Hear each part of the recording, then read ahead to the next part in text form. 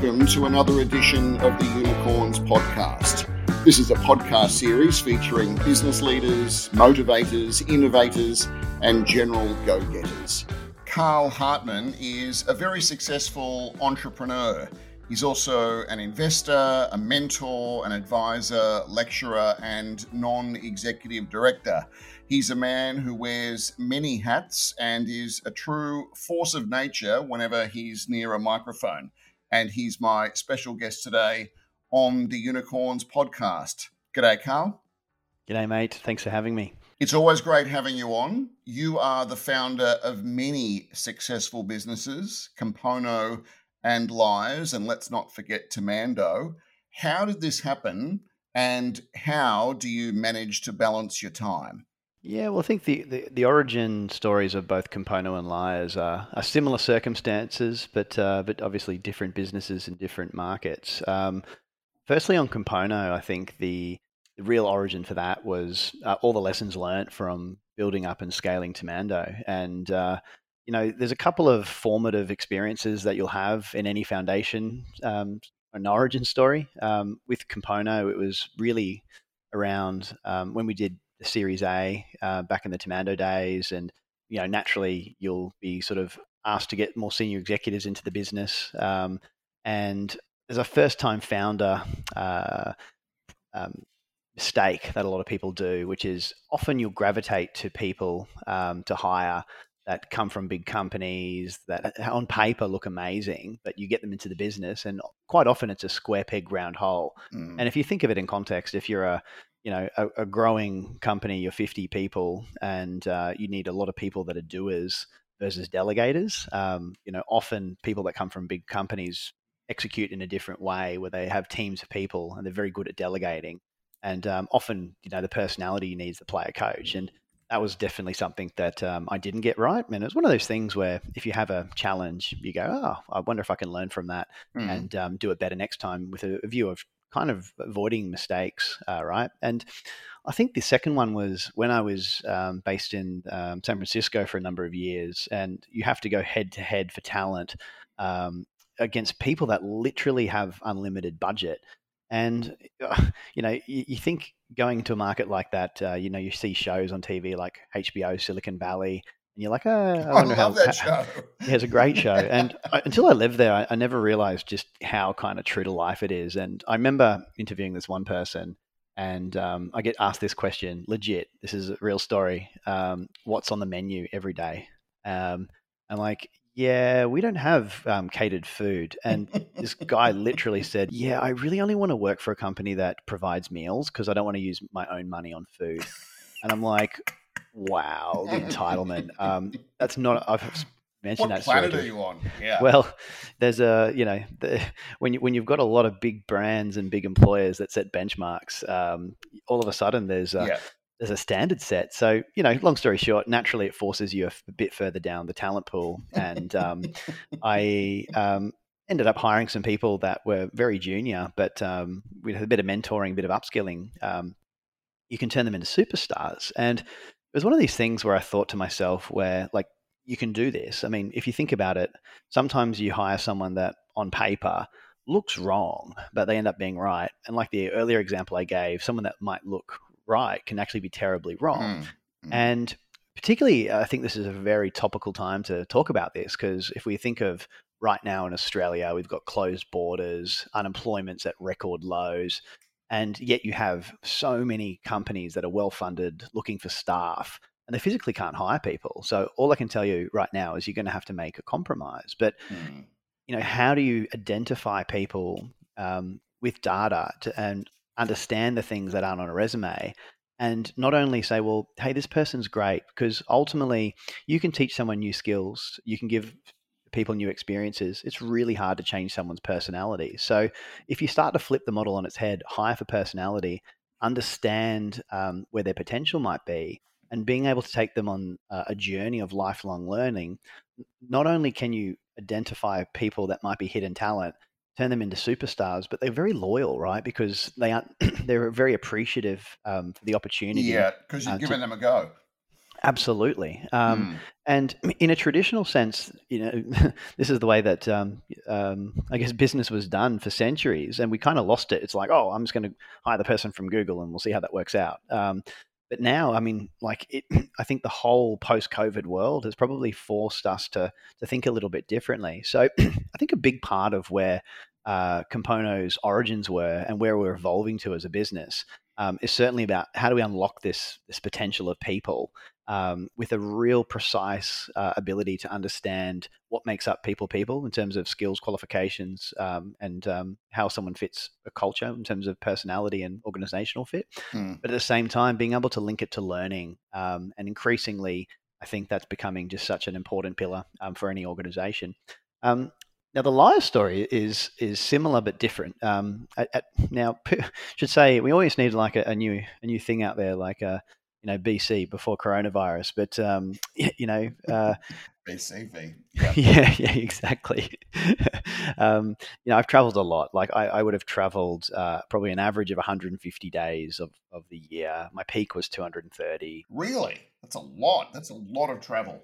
Yeah, I track it all on TripIt, so I've always had the stats, and I guess in the pre-corona days, you almost wear it like a badge of honor. Like I was a warrior. I did 300 days of travel, but no, my peak was 230, and my least I ever traveled was 100 days. And all I can tell you is when you spend that much time on the road. And you're just trying to build a global business and a high performing culture, and particularly doing business in places like Europe, where even if you don't haven't organized this, every meeting after 4 p.m. will move to a pub and you'll be given a pint. And if you refuse said drink that is put in your hand, then you get asked what's wrong with you. And really, that was, for me, that was the origin story of Lyres, where I remember thinking to myself, and this is going back a few years ago, like, I just don't want to drink every day. And there's such a pressure of socialization that comes with being a traveling executive, and you do client functions, and the staff want to see you. And it does wear you down, doesn't it? It does wear you down. And it's no good for your waistline either. Well, no, and in my case, I mean, I ended up at the end of the Temando journey probably being the heaviest I've ever been, the most unfit I've ever been, and it was literally because I was just traveling so much. And then I think came back to Australia, and Mark, my co-founder, he'd probably come from a different angle in terms of really coming from a career in beverage, starting to see declining alcohol growth rates, starting to see this better for you wave that had well and truly emerged. I mean, first it was in plant-based dairy alternatives, so the rise of things like almond milk and oat milk and so forth. Huge and now. It's huge. It's part of everyday life.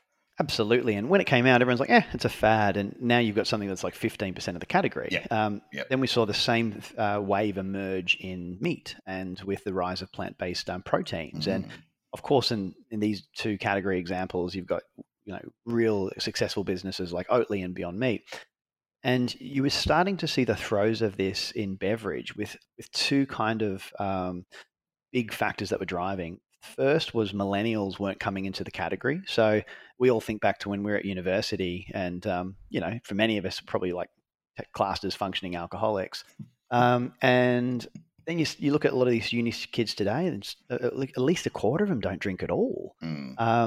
So you've got kind of a quarter that are not drinking at all. You've got a quarter that are serious drinkers that don't understand why non-alcoholic products even should exist in the first place. And then you've got this vast majority in the middle that are becoming mindful. And it could be that, in my example, where I was traveling a lot, they just may not want to actually drink every day. You might have others that the first to the bar, and they might, want to have a non-alcoholic nice drink before their other colleagues arrive. Or it might be, this happens to me, you're getting on, people are saying, let's do tequila shots. And if you can actually finish the night with some Lyres and end up hydrating and skipping the shots, it can be the difference of a hangover or not, right? Particularly if you've got young kids, which may be incompatible with being hungover in this day and age.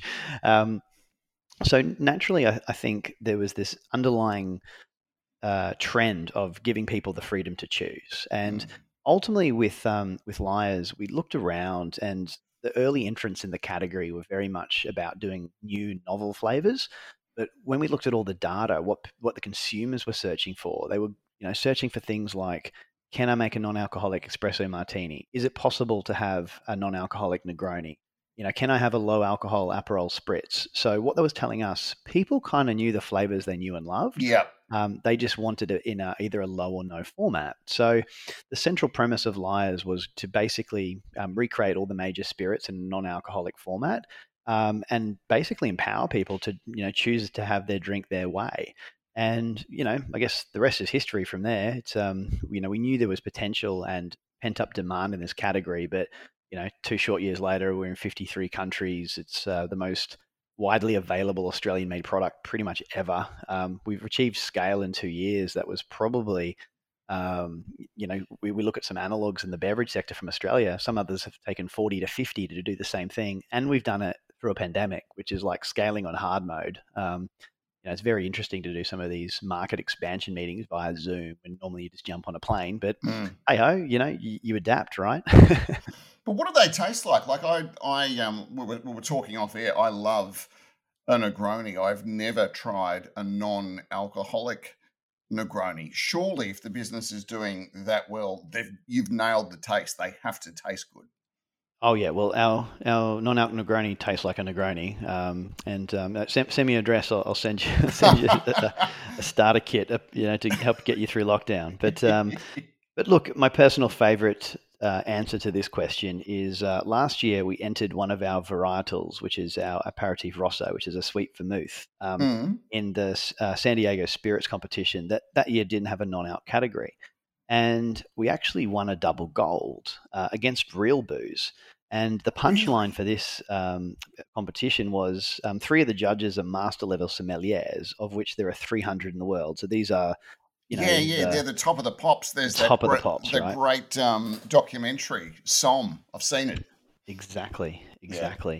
And it was controversial at the time because they're like, hang on, this doesn't have any alcohol. But within the category rules, there didn't have to be a minimum ABV, so we got to keep our double gold. And but obviously to the dismay of the real distillers. But I think it's a good example to illustrate where sometimes if you can nail the liquid and the experts can't tell the difference, obviously that's the desired effect that we've tried to achieve. And look, I mean, there are some subtle differences with non-alc spirits versus traditional, in the sense that you don't have ethanol, you're going to have a different molecular density, you're going to have a different palate weight.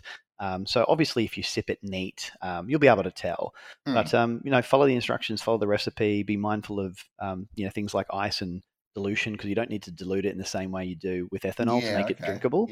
But if made correctly, it's up there. Fantastic. And some of the drinks, arguably probably even taste better in a non-alcoholic format, like something like an Amaretto sour. I mean, personally, I prefer the non-alc version. I think it's nicer. You're a convert. Now tell me, this program is called The Unicorns. You've got 2 businesses there that are well and truly on the pathway to success. Could I say that down the track we are looking at potential unicorns in both Compono and Lyres? Oh, no, absolutely. I mean, both are centaurs. I mean, centaurs is the mark for 100 million plus, and I'd say in aggregate we're throws off being a unicorn. But I'm very confident that both businesses over the next sort of 12, 18 months max will be in unicorn status.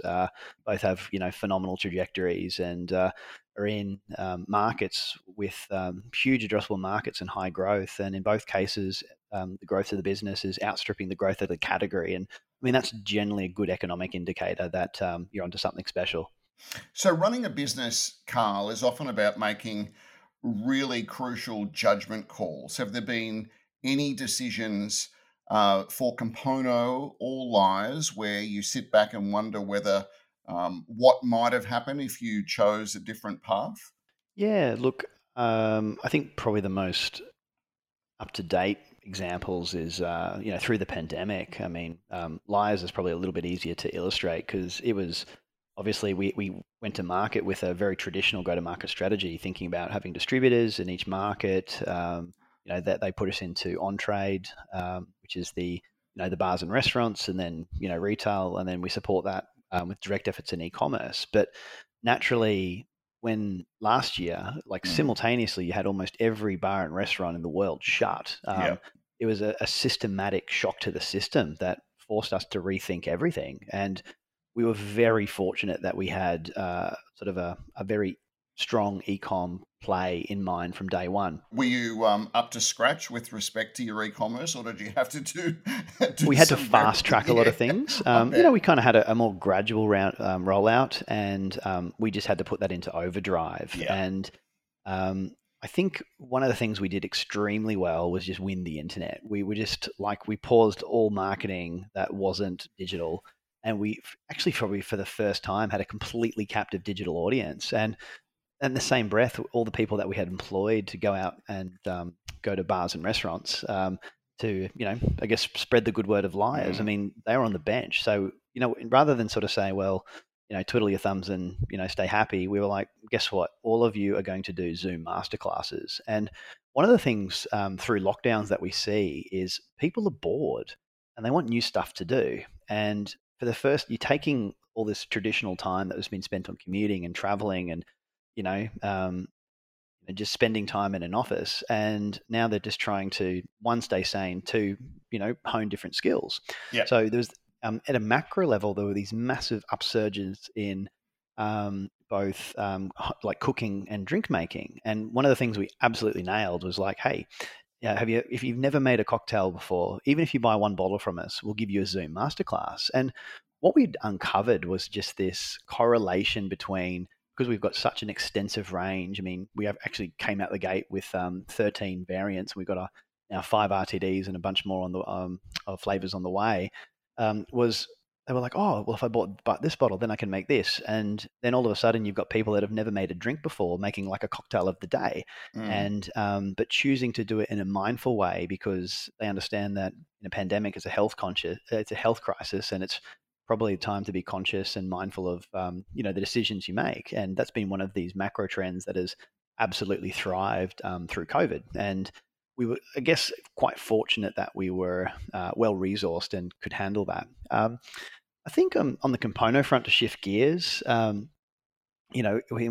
probably affected us in a different way. It's just we've again very fortunate that the platform looks at the whole sort of hire to retire arc, and if hiring activity is low like it was last year, then the learning side it just explodes because everyone's just trying to keep the people they have. Then sort of start of this year, there's a flurry of hiring activity again, but almost in a different sense, because when JobKeeper was about last year, there was a lot of people on market. In fact, there's probably the most candidates in market ever before, but so little jobs. And now it's just flipped completely, 360, where there's more jobs than people, and people are struggling to find them. So I think what we've just had to do is just read the room, understand where that wave is, and then just focus on that. And to merge actually both together, one of the best things with Lyres through this has been, having, I guess, a front row seat to the Compono stack. And, we've hired 40 people so far this year. We have another 30 open roles, and in most cases, we haven't met any of them. So we've been using both the shortlister product from Compono to identify people. In the past would probably be for, a business like yours unforgivable, but these days it's like, no, that's just the way of the world. That's how things are done. Yeah, totally. But I mean, again, we've taken a data-driven view, and it's funny. It's like all these learnings from my first startup is like, and then I'm using the technology from my second startup and applying it to my third startup. But hey, I guess that's how we learn and grow. But it's been fascinating, like with some of these roles, because we are a global business operating in 53 countries at the time of speaking, and should be in 70 by the end of the year. We just said, you know what, we're just going to hire the right person wherever they are, and from day one have been building a virtual company, so we haven't had to change anything there. But I think actually bringing this data-driven view to say, oh, look at this person, not only do they have the domain expertise we're after, but they have the personality, because we've been trying to build this high-performing culture through a pandemic when we can't travel, we can't meet a lot of these people, and we're still trying to obviously create this glue. So hence the data-driven approach becomes really important. But then there's also the second layer, and this is something which, again, using another one of the Compono products, which is Cluey, which is our learning platform. It's like, well, if we can then standardize the onboarding experience and bring in all this unique content about the product, and then have all these virtual intros from the broader organization, well, then we're actually keeping a consistent experience and laying down those tracks, if you like, whilst also being mindful of, okay, for this person to be successful in a role, here's the things they're going to need to know about both our business and about, how they go from where they are to where they want to be. So I guess that's been kind of rewarding to see it firsthand in some of the results, and just see how that translates to sort of this, execution and action. And I think without technology, being able to do this virtually would be very difficult, right? Because there's only so much you can pick up on a Zoom call.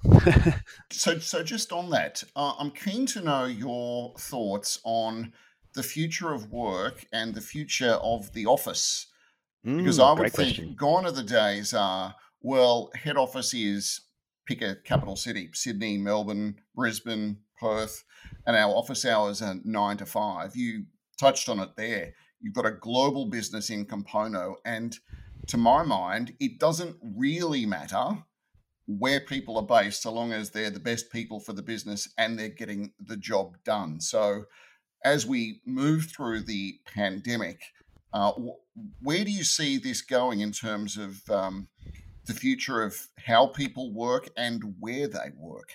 Yeah, so look, I think in all my companies, it's always been, I believe in output, not hours. And I think all the pandemic has done is just probably just sped up some of these trends that have been kind of there for ages. I mean, there's been more and more push to flexible work, but I mean, this just ripped the Band-Aid off. No, look, I think it comes down to two things.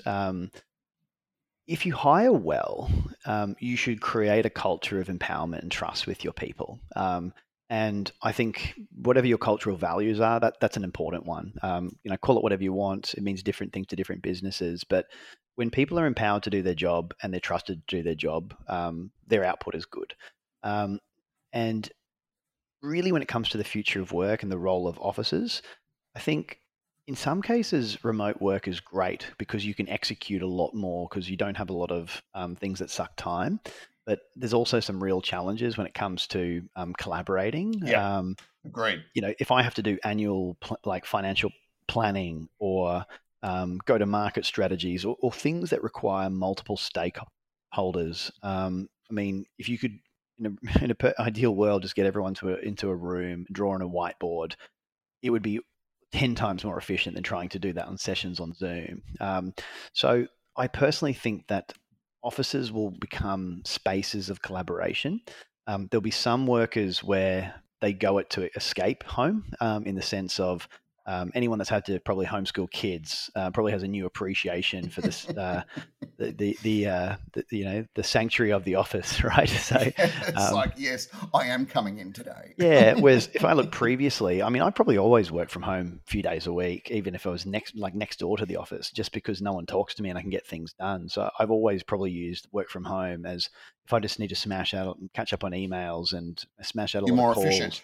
More efficient. But well, I was reading, I think it was the boss of Canva, Melanie Perkins, was saying today, 8 times a year is probably how many times people will go into the office, to your exact point, to collaborate.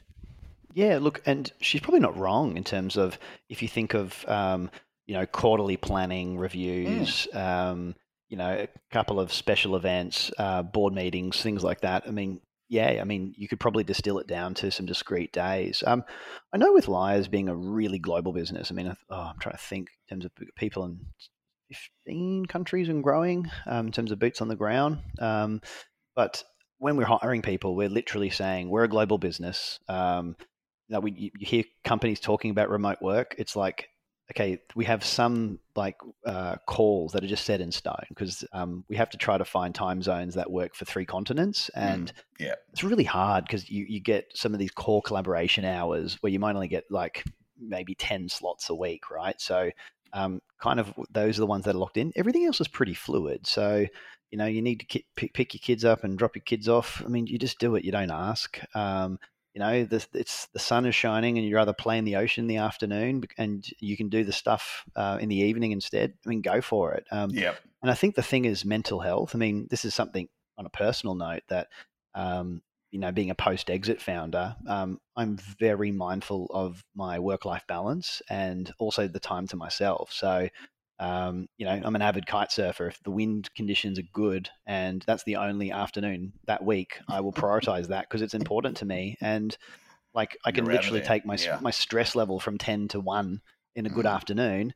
And generally speaking, a lot of the stuff I have to do is just executing things. So I can probably pick that up in the evening in 9 times out of 10. So I think it's, back to the future of work. So I think you got to respect other people's times because we are all the center of our universes. But when you've got something that you've got half the company on, as although you might prefer to do something else, flicking that becomes difficult. But I think outside of those core collaboration events, I think time is going to become a lot more fluid. And then hopefully that translates into happier workers because they have more work-life balance, right? Because that's kind of where we've been building to over the last decade. But again, to bring it full circle, the one thing you must be able to hire is people that can work in that environment. And certainly from a Compono perspective, a lot of our newbound inquiries is people just trying to understand, do I have a team that can thrive in a remote work world? And because it's not for everyone, is it? It's not. It's not. Like if you're like an achievement orientated person who's a self-starter with high levels of motivation, you will thrive. There are some people and some cultures around the world that need that structure. They need that constant direction, and it happens organically in an office because people are next to each other. And it's like, oh, have you done X? Have you done Y? And it kind of creates this cluster effect. You can recreate that virtually, and there's a lot of great tools out there. Everything from Slack up to different workflow management things like Monday and Asana. So there's a lot of tools that can help, but it doesn't mean that the people are going to thrive in that environment. So look, I do think that there are some people that may put their hands up and say, I just will be more successful in an office. And then it just starts to come full circle about different businesses with different cultures and what's going to be ideal for them. Because there are some businesses that will never be as efficient in a distributed virtual environment, where there's others that, are just made for it. It's in their DNA. And it ultimately depends what you're doing. I mean, to use the Canva example like you gave before, in a lot of cases, these tech roles, that they've got their marching orders, they're getting Jira tickets and they're smashing them out, right? So they just execute. But if the role requires lots of thinking, so like strategy, finance, a lot of these things do require a lot of stakeholders. You can't beat all getting in a room wherever possible. So just put your Compono hat on just very quickly. You've been talking about hiring. Is it possible, Carl, to use technology to make the perfect hire? And when I say that, you remove the bias. You're not essentially looking at names, gender, whatever it might be. You're using artificial intelligence, machine learning to remove all of that and get the right people in. I mean, is that an impossible task you're trying to take on, or is it actually possible? Well, I think starting with the first part of your question is the word perfect hire. I don't think there's anything such as perfect. There's we design, the theme of your podcast, it's like we design these people and these JD sometimes, and we are asking for unicorns. We're asking for people that may not exist. There's always a compromise. But I think what technology can give you is a data-driven view and an insight into things that you may not have considered, which gives you a far better result because you're getting a more measured outcome. And ultimately being able to think about some of these factors that aren't on the resume, where this person might be in 3 to 5 years' time, and if given the right opportunity, learning pathway, and environment. I like to say that the system is smart, not psychic. So you might end up having 100 applicants, you might get down to 10, and there might be someone who's not the top one. It actually might be someone who's the third or fourth, but with a little bit of development, they might become perfect. And to use this, I mean, we've had some roles we've hired for Lyres where we've seen them in shortlister and said, oh, look, this person may not have the global experience, but you know what?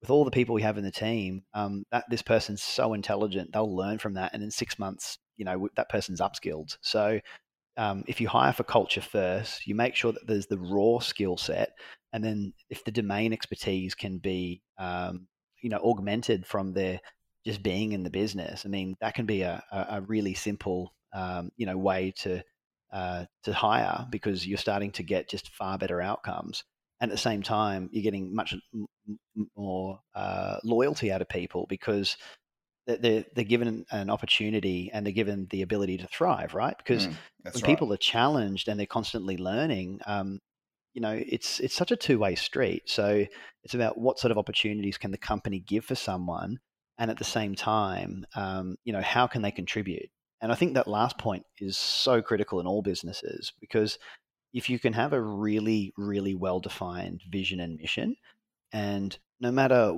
whether they're an SVP level or they're your intern, if they know how their day-to-day activities contribute to achieving that vision, and you can hire and create these instances where people are basically so aligned to purpose and values, that is the super glue in this new world, right? Because no matter where they are in the world, if they pick up and go, so I'll give you the Lyres example, just so, because it's easy for listeners to understand. I mean, our vision is to change how the world drinks, and it's our mission to put a bottle of Lyres behind every bar in the world. And we've got a little asterisk now in the post-COVID world, so we don't actually delineate whether that's a home bar or a real bar, because we think the home bar through post-COVID has just exploded, right? It is. But it's interesting. So although that sounds like really high level, if we look at our e-com team, they've got a revenue target, they know, but someone who's in the marketing team within e-commerce knows, well, if I can achieve these metrics, we achieve these outcomes.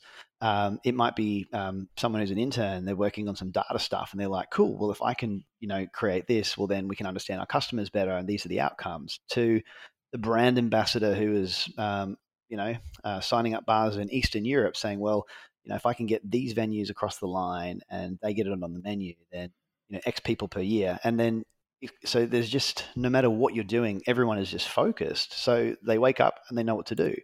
And ultimately, I mean, that is one of my favorite definitions of culture, which is, people know what to do with the absence of, being told what to do, right? So it's just this living, breathing thing that ultimately instructs people to do when the bosses aren't around. But it is as simple as just making sure that is linked back to a really clear, defined mission and vision.